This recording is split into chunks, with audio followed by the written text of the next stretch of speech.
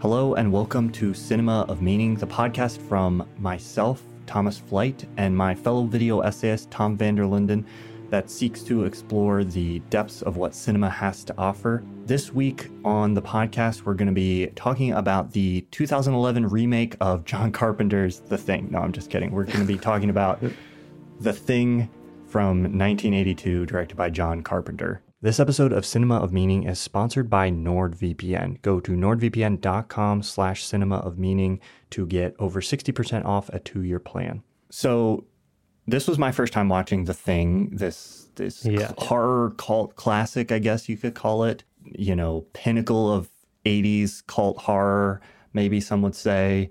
It's a lot of fun. I enjoyed watching it. This was not the first time for you. So Tom, maybe you want to kick us off talking about like your first experience with it and what it was like to revisit it. I don't remember actually when I first saw this. Must have been more than like 10 years ago, I think. It might have been around the time actually that the 2011 remake/prequel came out.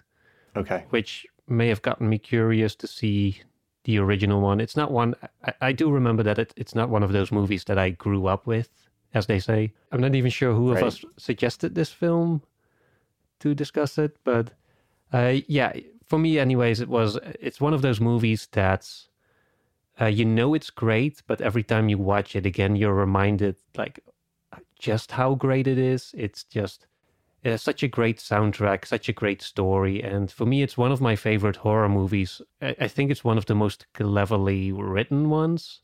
Like with a lot of horror movies, you often have this contrived writing going on where characters need to get into certain situations in order for the horror stuff to happen. And I feel like in this movie, everyone always seems to act to the best of their knowledge and the best of like the most relatable thing that I would probably do in that scenario. And that to me makes it really fun. It's a movie that never feels contrived. Like every time there's, they kill one of the bad guys, but then there seems to be a little part that escapes and you're like, of course that little part runs off, but then they catch that anyways, and then the plot has to advance in a different direction. Like it always keeps you on your toes a little bit, and that's what I really love about it. And yeah, it's just such a fascinating story also about how this movie was initially banned by critics and it bombed at the box office probably because of that. And then it quickly became like a more underground cult classic until eventually reaching the status of like a bona fide masterpiece. Like now everyone is hailing this as one of the great horror movies, even though it was initially completely discarded. And that's something I was going to ask you about this. Like, how do you think that happens? Like, how does a movie go from being completely dismissed when it comes out to being completely, not just reappreciated, but actually being elevated to this kind of stature? Like what the dynamics behind that are? There's a couple things that I think makes certain movies, well, let me put it this way. I think when that happens, what that reveals a lot of times, I think, is just how important the context of a movie is to how people come to appreciate it, or the way in which they see it, or how they rate it. And there's a couple types of context that I think affect that. Like there's some movies that, at least for me, it genuinely takes a couple watches for me to really fall in love with them.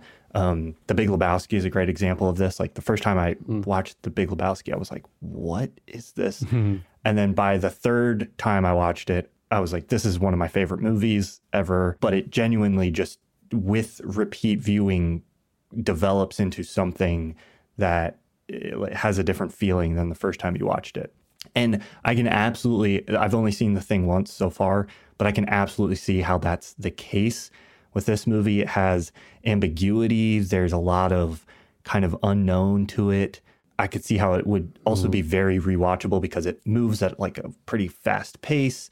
Even though it's a horror film and it's kind of dark and it's nasty, it's got all this crazy practical, there's like a it's very light on its feet, if that makes sense. Like it doesn't get bogged down in this like really existential, dark, kind of heavy space, even though it kind of like it flirts with that a little bit almost. Yeah, there's some cosmic horror, I think, that Yes. is going on that also makes it really interesting thematically. But yeah, we'll get into that later. I can imagine how you could rewatch this a bunch of times and enjoy it a little bit more every time. And then I don't know how this was advertised or, you know, there's just certain ways in which when a movie is presented, you expect a certain thing or whatever. You expect something. And then as some of that fades into the background, the critic's response or whatever, and people just start discovering it and approaching it for what it is, you start to be able to meet the movie where it's at and appreciate it for, you know, just the thing that it is. I think a great recent example of this is like, I would be very surprised if that does not happen with Babylon, which we discussed recently, I think as a bonus episode. Yeah. So if people want to go check that out, that's a bonus episode on Nebula. But Babylon is one of those movies that I think like kind of got almost a little bit panned or not very many people saw it. It just got lost in the fray for whatever reason. But there's so much in that movie that I think when people like come back to it and just experience it for what it is without the context of trying to judge it as like, is this one of the best movies of this year? I think people will find it really fun and enjoyable.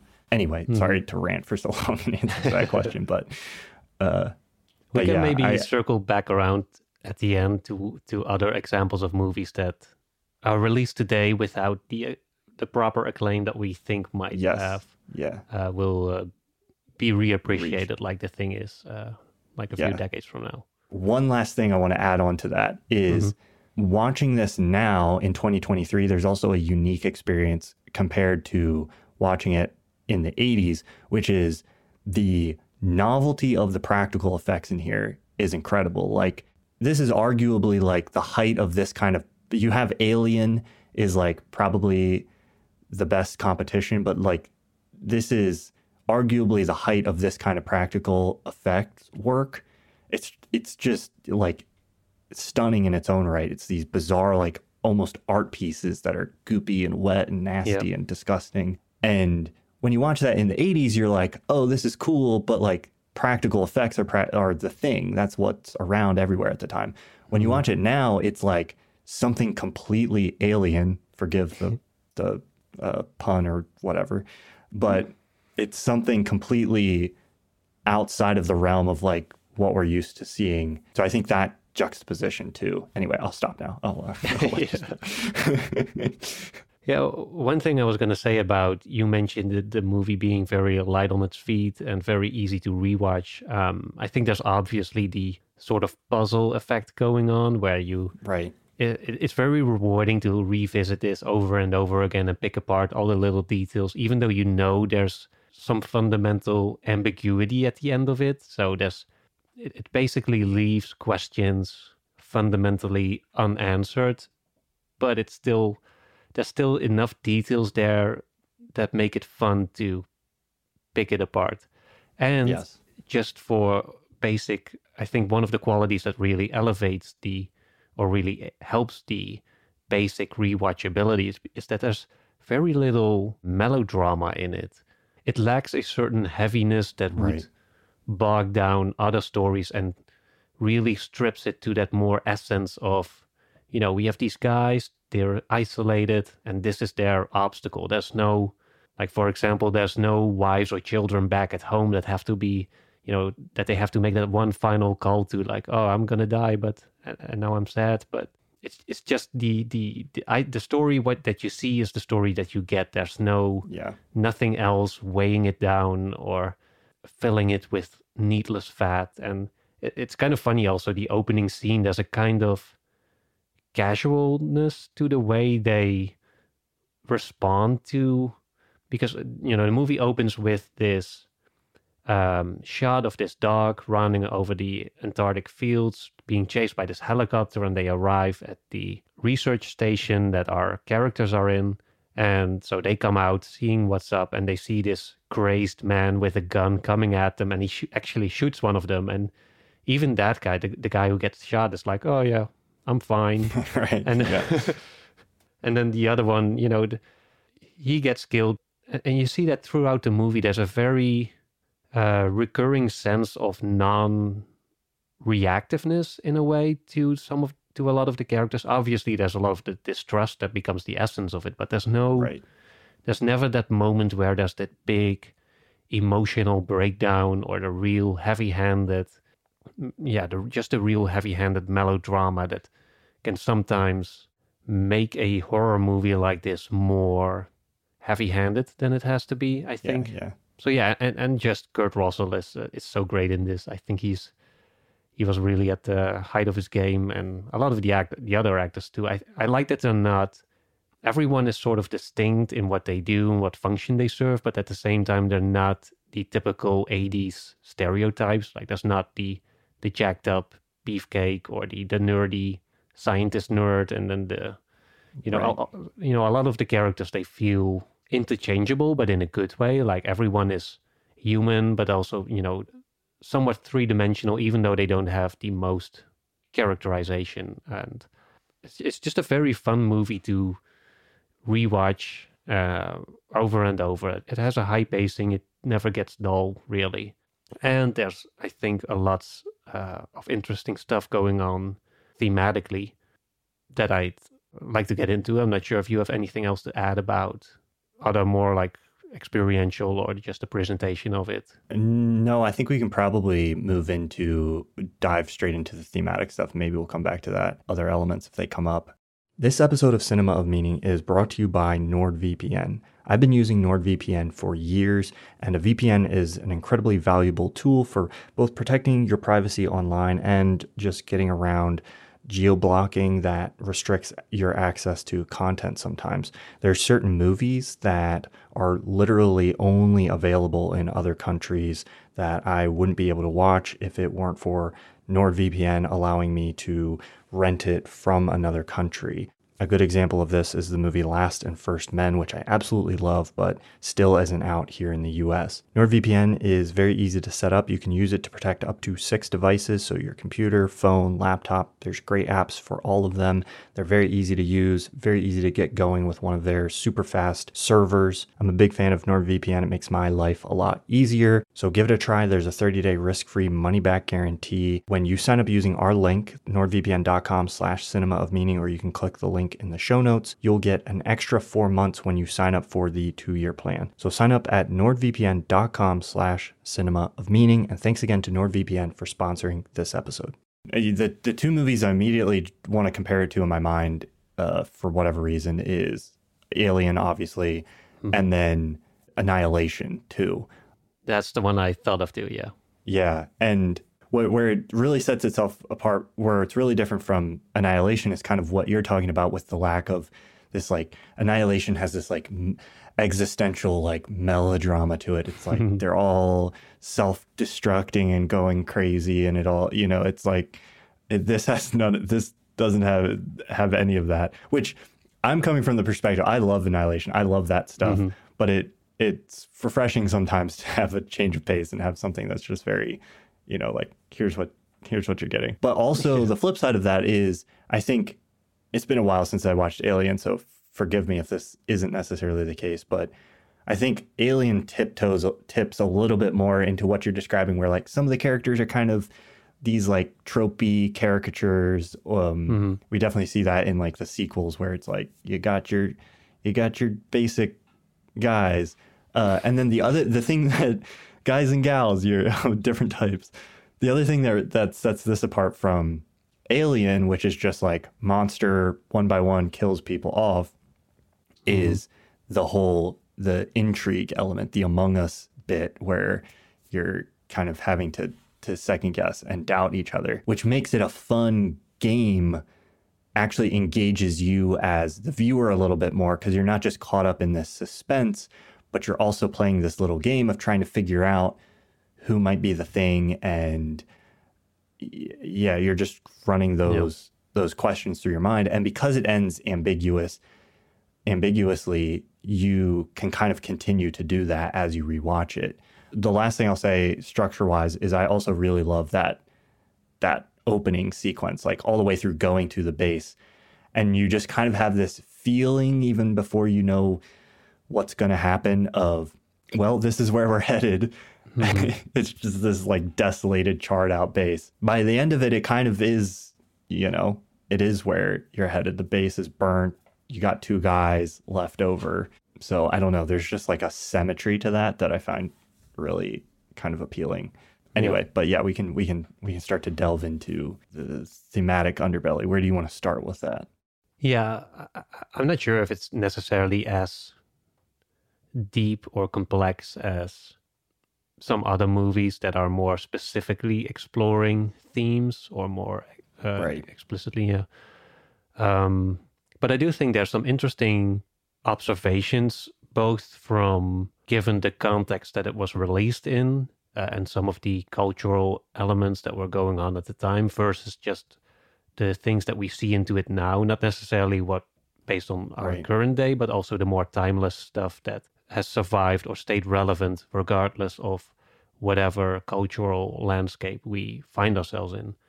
Because I think, the obvious association, I think, with what was going on at the time was either the whole Cold War that was going on between the US and Russia. And on the other hand, there was also the AIDS epidemic, which I think was reaching its heights around that time as well. So you have both from a political point of view that, especially I think in America, that was the thing, like are the commies secretly among us? Are there enemies within our known circles? And I think one other interesting element is which sort of plays out at the end, is that concept of mutually assured destruction, where there's that nice little metaphor at the beginning where Kurt Russell's character McGrady, he is playing chess against the computer, and I'm not sure exactly what happens, like chess-wise. Like either the computer makes this impossible move, or or even cheats, and so which kind of represents the thing that also sneaks its way or uses these sneaky techniques to take over all the crew members. But then at the end, McGrady is like, well, screw you. Like he just pours his whiskey into the computer and just basically shuts the whole system down, which is this nice little bit of foreshadowing towards what happens at the end, where he basically does that. The computer, it looks like the computer is winning, and then McGrady is like, well, yeah, to hell with it. Let's blow it. Let's just fry it. Yeah, let's fry it. But yeah, he does end up in that final bit, he does end up taking out himself too. I think it is suggested, at least it's we'll get to the ending, but which is also has a lot of ambiguity in itself for various reasons. One of which is whether this means that they are going to die, or whether they make it at the end, or if there's any hope left. But yeah, I think that's as far as, in short, the sort of Cold War political angle to it. And then, there's the stuff with a pandemic, which is maybe now more relevant again with after having gone through the COVID pandemic, that element of you don't know who might be a danger to you. It could be someone close to you. And I'm not sure if this is actually made clear in the movie, whether or not the thing, once it completely assembles or assimilates, whether then that assimilation knows that it's the alien. I think it does, but it also does suggest that it assimilates completely, full tissue, all the exact cells. But yeah. I love how ambiguous that all those elements are left. Like we learn the basic mechanic of, hey, this thing comes in and it spreads basically somehow, and it multiplies and assimilates and mimics. But then almost nothing else about it is confirmed or given to us in exposition. They're just dealing with it. And even their assumptions at different times of, hey, maybe it's doing this or it's working this way or whatever, in my mind, I'm kind of left wondering, were they even right about it? It's not, the movie presents it in a way where we very much only come at it from their perspective. It never seems to like take a step back through the fourth wall and be like, here's what's happening. Here's what's really going on. And I think that makes it very compelling to watch because it gives you the perspective of being in those kinds of situations. I think that was something that became palpable to people, maybe during COVID, was like being inside of this experience and having the limitation of not just your own kind of subjectivity, but like the collective sort of limitation of our own perspective of, oh, we're figuring this out as we go. We're trying to actively understand this. We don't know. And all we can do is kind of do what we think is best at each step and hope that that works. And that's what all the characters are doing throughout this whole movie. And there's such an untethered feeling to that sets in so quickly, where you can see how they how fast they want a specific leader. They're like, we need some sense of order. And there's even the one character, I forget his name, but he's like, I can't do it. Right before MacReady kind of steps up. Oh yeah, he's the original leader. I think that's Gary. He's the one who had the revolver and gives it up. Yeah. Who shoots the Norwegian in the opening. I don't know. It's an interesting examination of kind of like the feeling of being inside that kind of situation and just how quickly suddenly you feel like, I don't know what to do here. And all I can do is just kind of, they don't even really have time to like take a step back and be like, okay, let's make a plan. Let's deal with this. They kind of try to do that at different points, but it's just happening and they have to like respond to the situation as it's coming at them. Yeah. It's also interesting how quickly the thing is revealed for what it is. Like they shoot the Norwegian guy, they take the dog in, and then I don't think it's very long before we get that scene with the dog in the cage, or he's put like in the kennel which is a really good dog actor, by the way. But anyways, the dog, it sort of explodes into this thing and all the tentacles and stuff come out, and then all the characters immediately see what it is. And I just love the way their initial reaction is just to just put the flamethrower on it and burn it to pieces. Like that's what I was talking about with moments that usually they become a little contrived. Like there's that little moment where it seems like it's about to escape, but then they're like, nope, you're not, and they just take it down anyways. And it feels like in that moment it could have been resolved were it not for the fact that the thing already assimilated a crew member the night before, which you can see when the dog walks the hallway, and then there's the shadow of someone who is now supposedly also the thing, basically.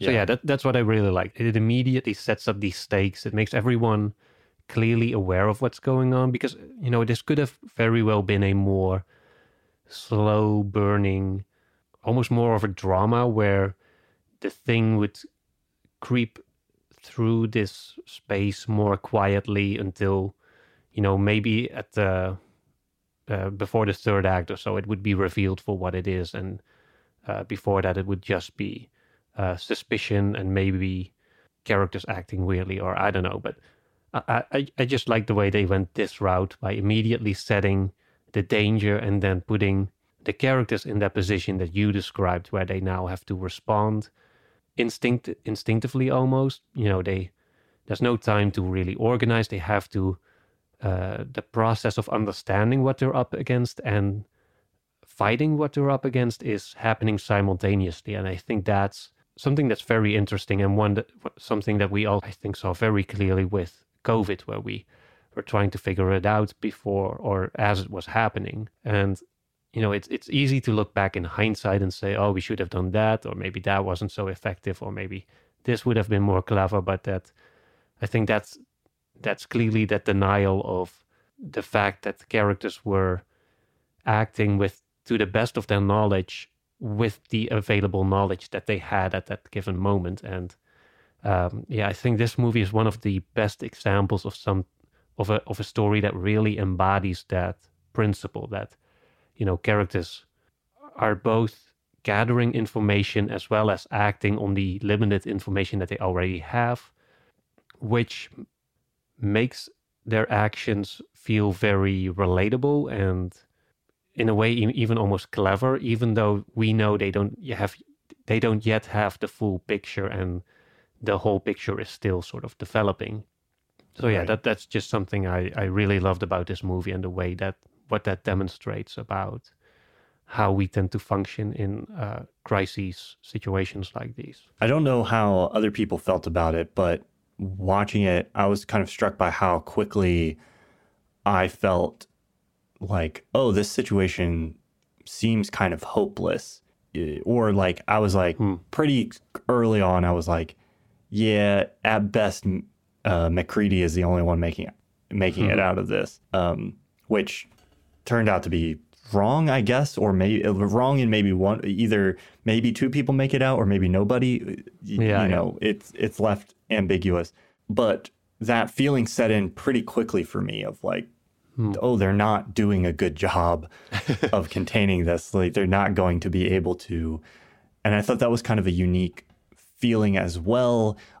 I think the disconnect for a lot of horror films that I find sometimes is they try to string you along on this belief of, oh, these people might be able to survive. But then the whole format of the movie is we have to kill them off one by one. And so it's kind of trying to create the suspense, but also constantly undercutting it by, I don't know, it's an interesting dynamic in horror films sometimes. But I think this one works well in that very quickly I had this sensation of like, oh yeah, they're screwed and this isn't going to go well at all. Do you remember the exact moment when that happened? I think it was shortly after you find out what the thing is, or like it burst with the dog. There's this little funny computer animation, this very rudimentary. It's now like a bit silly looking, the kind of exposition, the way the computer displays the exact information that we need to hear in the exact right font so that we can all read it. Yeah. But yeah, I think that's when it said like, if not contained, will spread to all life on Earth within so many hours. It was slightly before that even that I started to feel that way. But yeah, I found that to be, I don't know, I liked that sort of move, regardless of how, I don't know. Yeah. Yeah, I like the idea of the story not so much becoming about their own survival, but rather about, I think the director, John Carpenter, he likened it to more of a World War II suicide mission, where it's the goal of the quest is not, do we get out alive, but rather is, do we contain this evil or do we conquer this evil, and then whatever happens to us, that's irrelevant. Yeah, yeah. And that's how the characters feel like they're approaching the situation pretty quickly, which I think the fact that it's not getting into this melodramatic existential territory that we talked about earlier helps it not feel like this hopeless thing, even though it very quickly feels like they don't stand much of a chance. It's because they all have this very... It doesn't take the time to go to the characters and they're like, oh, we're all going to die. Oh, this is the end. They just deal with it head on. And that makes that kind of hopelessness feel a little bit more palatable, I think, as a viewer, or it's easier to engage with. It doesn't start to bog things down, which are fine things to explore. We both, we'll sit and watch a Béla Tarr movie. So I'm not opposed to getting bogged down in the existential on principle. But when you're trying to make a movie where doing a defibrillator on somebody like accidentally busts through their chest and your arms get eaten off and you're like, and then suddenly everything's exploding into spider tentacles. Like, it can be, it's fun to just allow that to be like what it is in this film, I guess. Yeah, it's funny because I do remember the first time I saw this movie, I didn't feel like the ending was necessarily bleak or pessimistic. Like, I even found it quite uplifting in a strange way, but more in that, yeah, the sort of World War II suicide mission Right. way where, the soldiers are like completely filled with bullet holes and they're dying at the end, but they achieve their mission, so they give each other one last fist bump before checking out, that kind of vibe. Yeah. That's what I felt at the end of it. Like they at least defeated the evil, or so it's, there's a little bit of ambiguity to that. But it seemed to me, at least at the time, that McGrady and the other guy, Childs, they came out on top. And, he said like, oh, why don't we just wait, see what happens? Like, they no longer care what's going to happen next. They're probably going to die, but maybe they get rescued. So for me, that there was a strange kind of hopefulness to that, in the way that they, at least, there's obviously hope for humanity as a whole with, if you assume the interpretation that the thing has in fact been destroyed and that it's been contained to whatever they did in this story. But yeah, also just to the way the characters at least end on a victorious note. They did not. It's the kind of the almost the Tolkien-esque thing, like in Lord of the Rings, where characters do not necessarily achieve physical victories, but it's more about the moral victories and the spiritual victories. And yeah, I kind of felt like that happened in this movie. It depends a little bit on how you interpret the actual ending. Yeah, I think I interpreted it slightly more potentially pessimistically, although I don't think. I also took it as very ambiguous. Like, I don't know.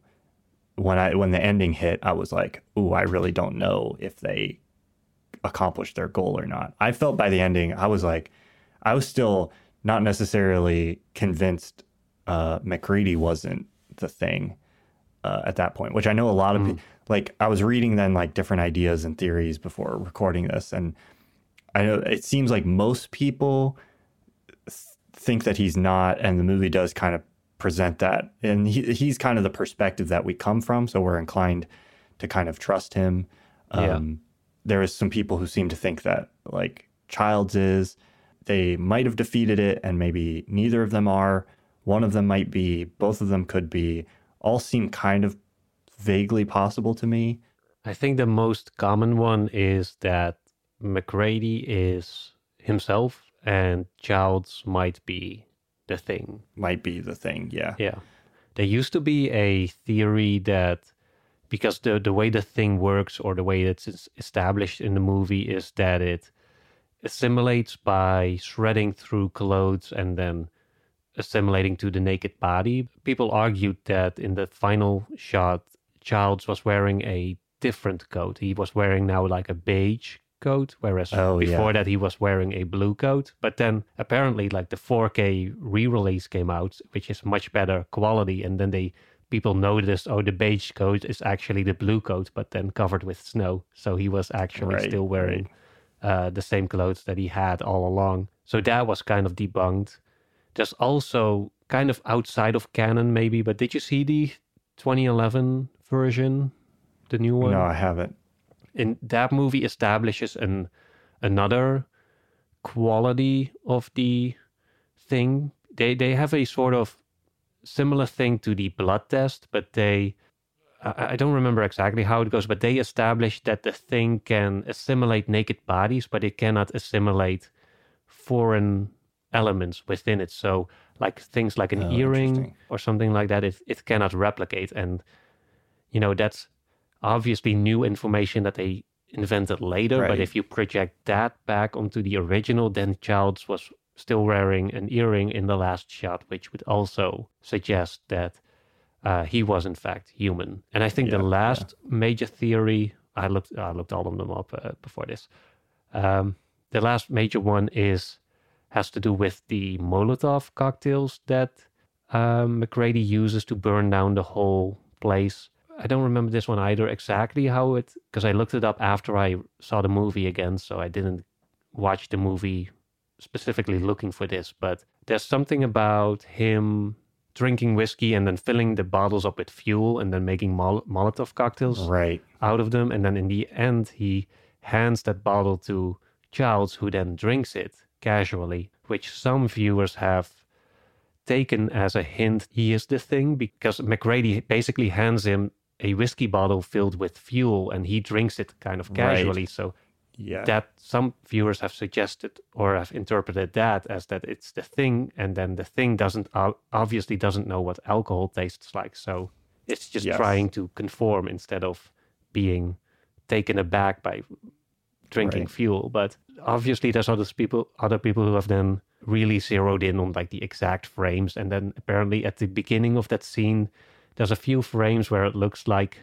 McGrady himself is about to take a sip of the bottle before he knows that Childs is still alive and still is aware of his presence. So he was not performing it or anything. So apparently that's Right. also iffy as to how well does it hold up under scrutiny. Right.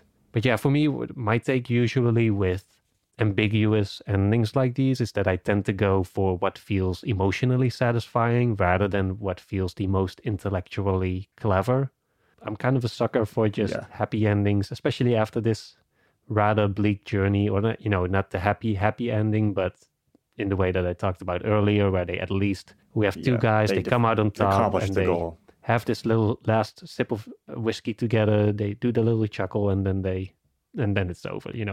At least there's some sense of we did it, buddy, and which I can't help but enjoy a lot. Yeah. Apparently, John Carpenter pitched a sequel at some point where they both survived somehow. So, theoretically, that's maybe the fact that theoretically in his mind, they both weren't. Although, how do these things work with what's canon? You could revise it a little bit for the sake of, you could revise your intention a little bit for the sake of making a sequel, if that was your goal. Yeah. I was reading some of the theories you were talking about, and I pretty quickly, based on the kind of evidence that I was seeing, was like coming to the conclusion that I don't think there's an answer buried in like some little detail somewhere in the movie. There's a kind of a natural ambiguity that's, I think, is baked into this portrayal of all the characters at some point or another seem to act a little bit suspect or do things that kind of paint them in a certain light. And that might just be part of building up the drama of like, ooh, who could it be?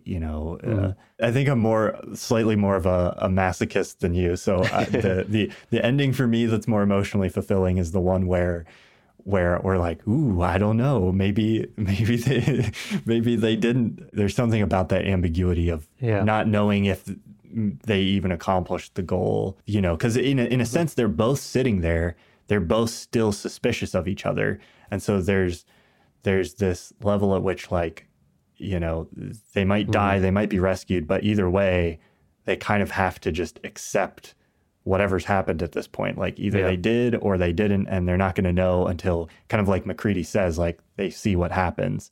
Yeah. There is a small sign of trust there, because one other thing they establish earlier on is that it's because the Thing is basically a creature that almost each cell of it operates independently. Right. And even the smallest amount can overtake or assimilate a human body. So that's why they no longer share food, they no longer share drinks. And so because they do share that bottle of whiskey at the end, there's this little hint of trust. And that's maybe why MacReady, he does this little chuckle after Childs takes a sip. That maybe he recognizes like, oh, they were sort of the most heated rivals. I think also that there was a lot of distrust between them, and now that distrust is overcome, ironically, because of the sheer hopelessness of their situation. Right.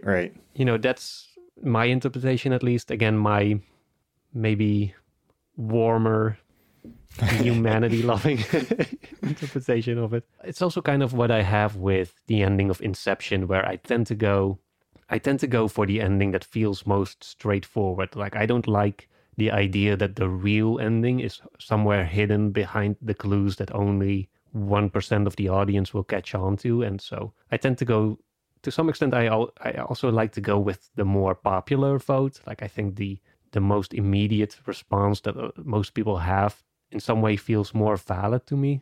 Right. It's not always correct, but in this case, I think most people would assume that if you don't really think about it too hard, that the ending is the ending that you get, just the two humans making it out.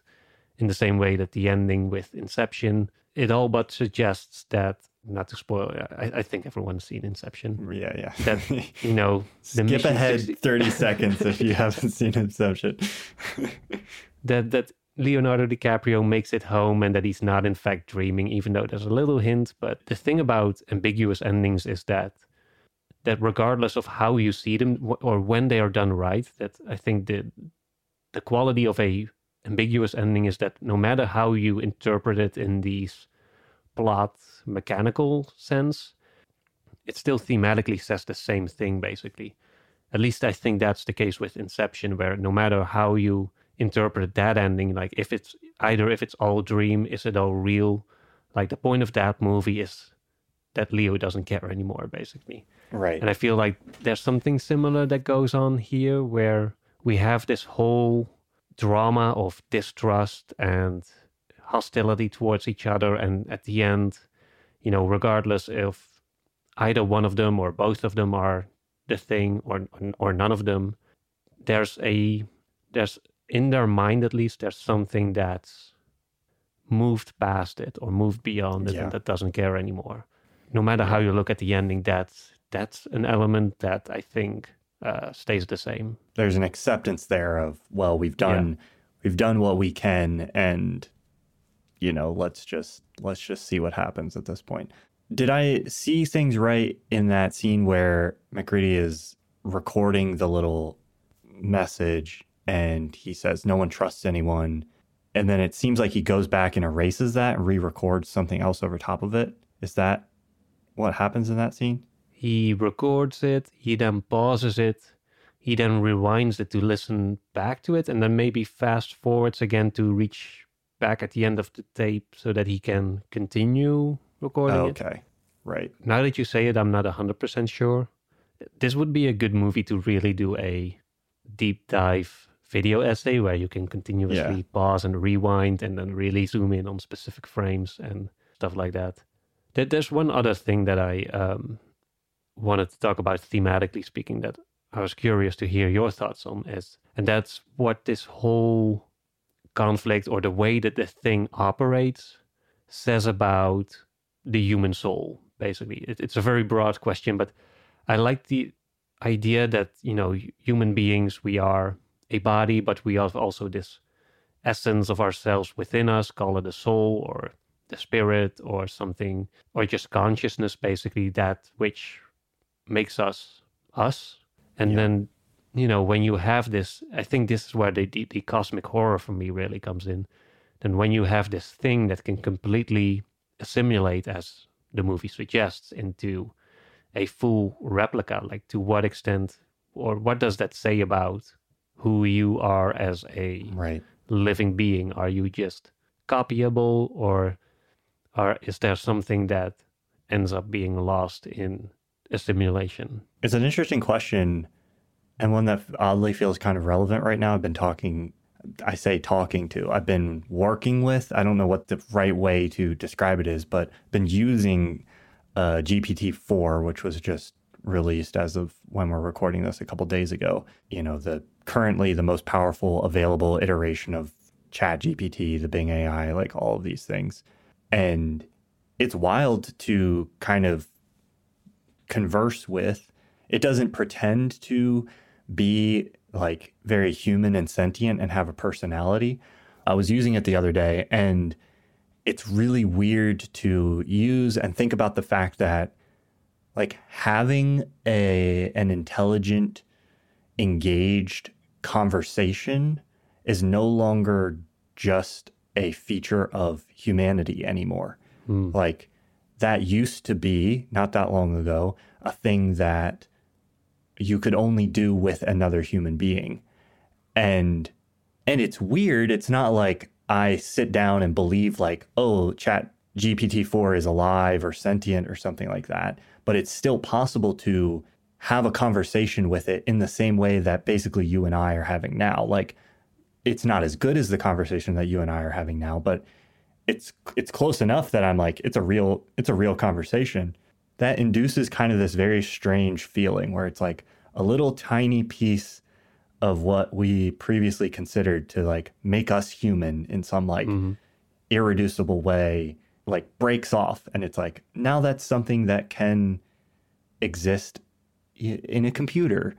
And yeah, I think that's a fascinating question to ponder, how far down that goes. How many pieces of the human soul can we break off and put in other places, and until we acknowledge that it may not never have been there to begin with. Does the soul keep shrinking and getting tinier and tinier and tinier? It kind of does in some way when you start to explore. I mean, this is getting really off the rails, but in certain forms of philosophy and meditation where you really start to investigate your own sense of self and who you are, you get down through all these layers of personality into a place where the thing that's at the bottom of all of that is just your own awareness of yourself. And it's like, if you're aware of yourself, if you're noticing your own self, like, what is that thing that's noticing?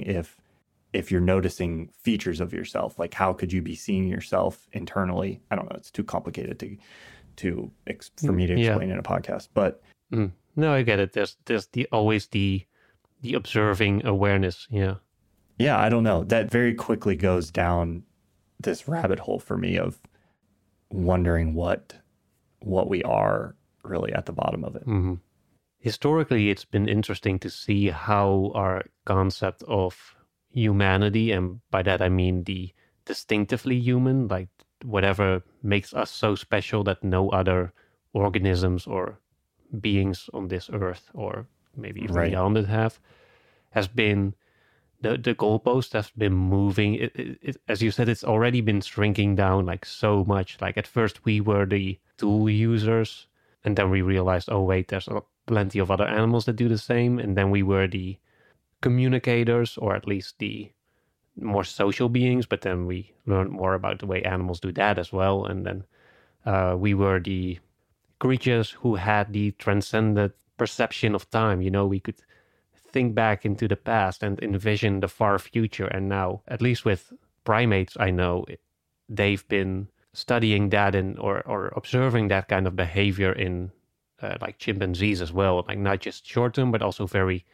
long term imagination and stuff. And there was even a recent thing where they even showed how monkeys would like spin in circles to make themselves dizzy, to have a more reality transcending experience, like in the way that humans also seek out this kind of dizzying effect, because it alters our perception, and in some way we find it either enjoyable or just fascinating, or there's an appeal to messing around with our own perception of reality. And now it turns out like monkeys are doing that as well.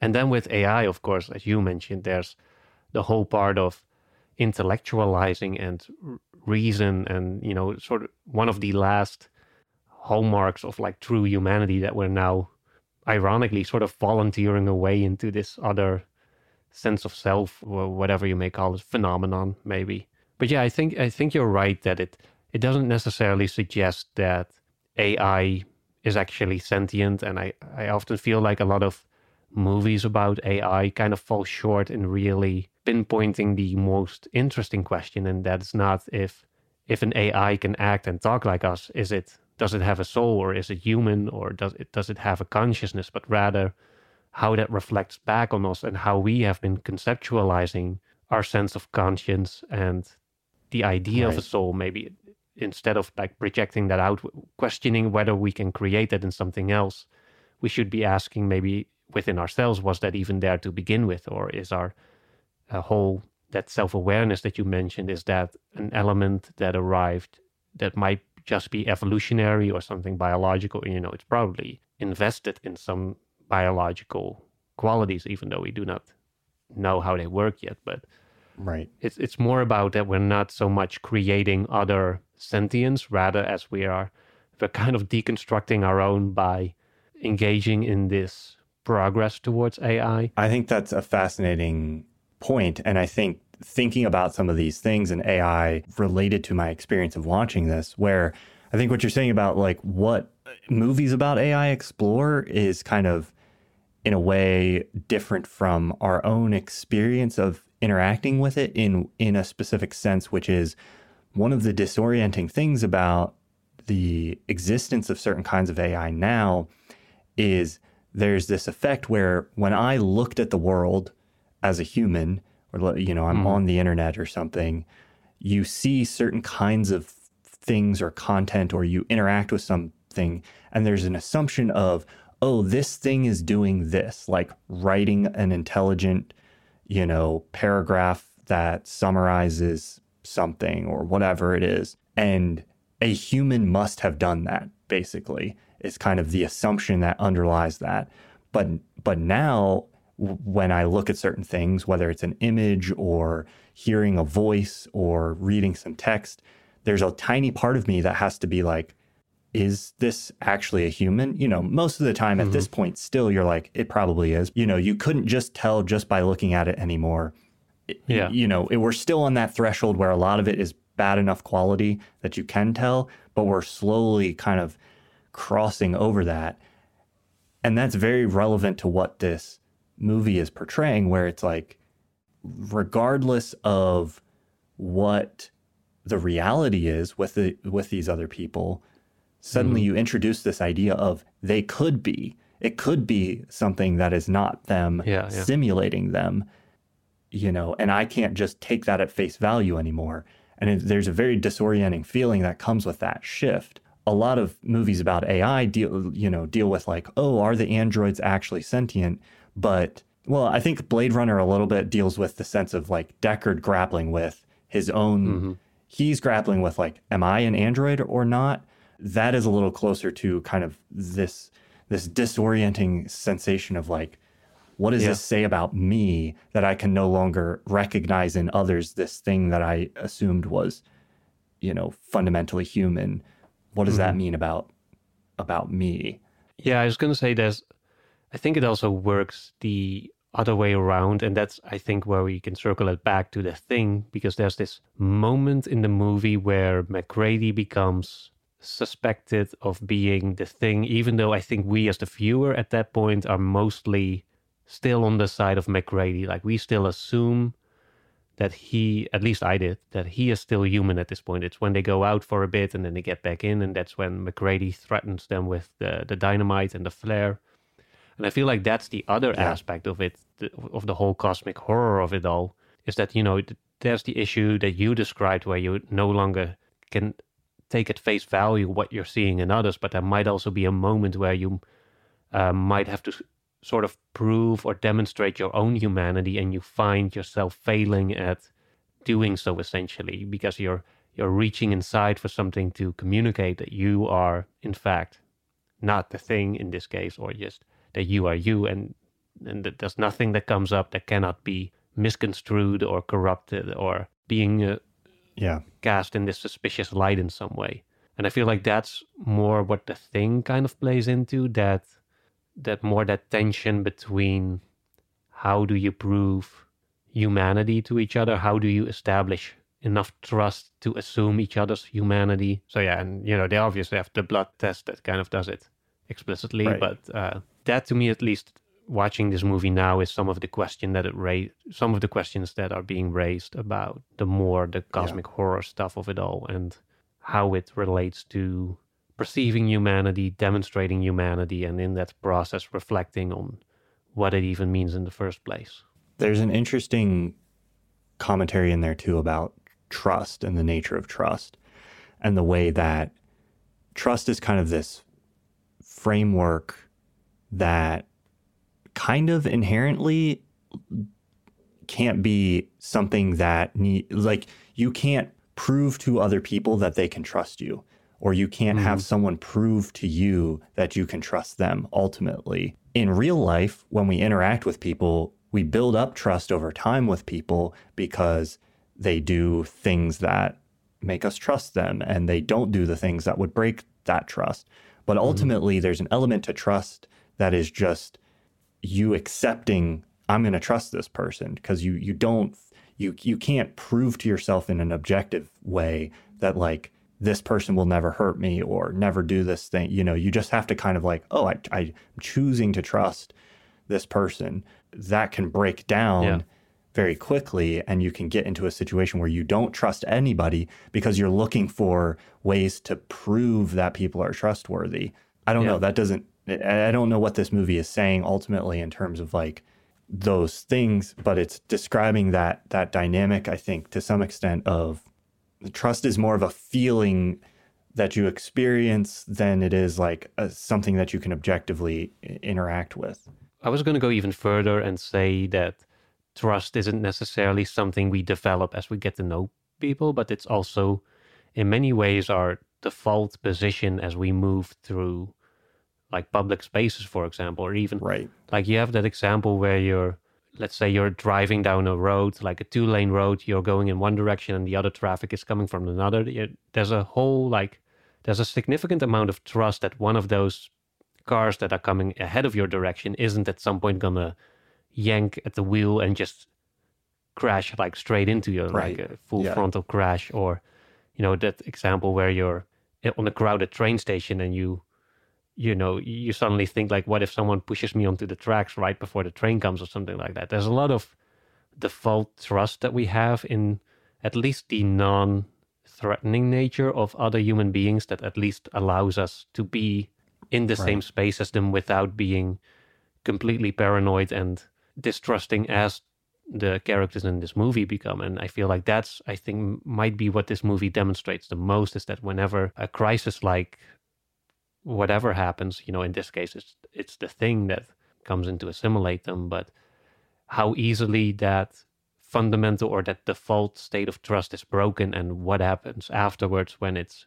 gone, how quickly a social structure, even like a small one, can completely disintegrate when that basic sense of trust is no longer there. That, I think that's maybe one of my favorite things about what this movie demonstrates. And because once you lose that trust, if you start looking for reasons to be suspicious of people, you'll find them. It's like... Yeah. Because that's the thing, because it's that unconscious trust is broken, and then you have to consciously find a way to regain it. And that's when you realize how much of a leap of faith it really was, and how little reason you actually had to have that kind of trust to begin with. And somehow, but it is somehow essential for us to operate in the social structures that we have. So I don't know, it's weird. It's somehow something that both feels like it can break down very easily, but also we rely on all the time, and is pretty resilient ultimately, because the things you're talking about, the basic trust that is involved with just like moving physically through society, hold up even among incredible amounts of tension like that can exist. You know, at least in America, it's like there's all this polarization and political tension and conflict between groups. But then most of the time, I mean, it does sometimes tragically, but most of the time that tension doesn't actually manifest itself in a way that makes people distrust each other in physical spaces just in their day-to-day life. We definitely have still in our society the things. It's not the Cold War anymore necessarily, or, you know, the AIDS crisis, but there's definitely... most people, I feel like, have a sense that there's a thing out there that is infecting people, and, you know, it might not be a threat to your life necessarily, but you got to keep an eye out for it and have some level of awareness about it. Yeah, but yeah, that's exactly also why I like the optimistic ending to the movie, or the optimistic interpretation that no matter how bad things get, there's always some baseline level of trust that we can return to. No matter how bad things get, we can just burn it all down and start over. I'm just kidding. I mentioned Babylon already. We discussed that. I think this is a movie that will gain a lot more traction with time than it got. I mean, that's a recent one, so it's a tough call to make, but just going off my gut, I think it'll very different movie, obviously, but I think it'll get more respect. Are there ones that came to your mind maybe while you were watching this or while we were talking about this? Yeah, the funny thing is I can think of a lot of movies that I really enjoyed that others didn't so much, or that I think don't get as much appreciation as they should have. Like I think, for example, Terrence Malick's The New World is severely misunderstood. Maybe even The Grey, the one with Liam Neeson, which I'm not sure if I would say that's a masterpiece per se, but I think that's a movie that has a lot more going for it than people give it credit for. But I think the real challenge, which I've been trying to figure out, is can I imagine like one movie that I did not like today or recently picking up traction despite me being now the critic who misunderstood it. Because even with the thing, even Roger Ebert, I think, didn't like it at first, or he sort of dismissed it as a lesser version of Alien, basically. Yeah. So I was trying to think of, can I imagine myself being totally wrong, or what movie can I imagine myself being completely wrong on? But like coming around on. That's a good question. Yeah, there's a lot of movies like Blonde with Ana de Armas, I think. Oh, yes. Which I really didn't enjoy, or Men by Alex Garland, yeah. That's a good one, or that's a good example as well. I also didn't enjoy that one that much. Yeah. There's a lot of movies that are obviously bad in a way that I feel like they're not going to get any kind of appreciation later on. The superhero stuff, or just the kind of movie that immediately goes for mediocrity and doesn't really do anything that would warrant a serious reappreciation. But there's a lot of movies that are kind of out there in a way that I didn't even appreciate now, and a lot of people didn't appreciate now. But I wonder which one of those might pick up again at some later point. I didn't dislike it that much, but I wonder if Bones and All might be kind of a sleeper hit like that. I don't see it becoming like lauded as this masterpiece, but that was one that seemed to be broadly overlooked from last year that I could see. I don't know. Yeah, I think that's a tough call. Matrix Resurrections, maybe? Maybe, that's a good one. It's a tough call to make because it's like it's trying to step outside of our current cultural lens about a movie or our presupposition. And anyways, if you have, as the listener, have any suggestions, let us know in our Discord server, which you can join. There's a link in the show notes, where we happily continue many a conversation with our listeners and take the occasional suggestion. Yeah, let us know, what movie do the critics hate that will become a cult hit? Don't let us know what movie the critics love that is actually terrible. I get told that all the time, people. People love telling you that Everything Everywhere All at Once is actually terrible. So yeah. And bonus points if it's also a movie that you didn't enjoy. I think right, yes. It's always a good sign of character to be willing to, or be open to the possibility that you might have gotten one wrong and that you might change your mind 20 years from now. Some of my favorite movies now are movies that I didn't like the first time I watched them. So it's always great to keep an open mind in regard to revisiting things over time. Thank you so much for listening this week. We will be back next week with another episode. If you want to listen to that episode right now, you can do so on Nebula. Again, you can sign up at nebula.tv/cinema of meaning. You can also check out our bonus episodes there. Otherwise, we will catch you next time.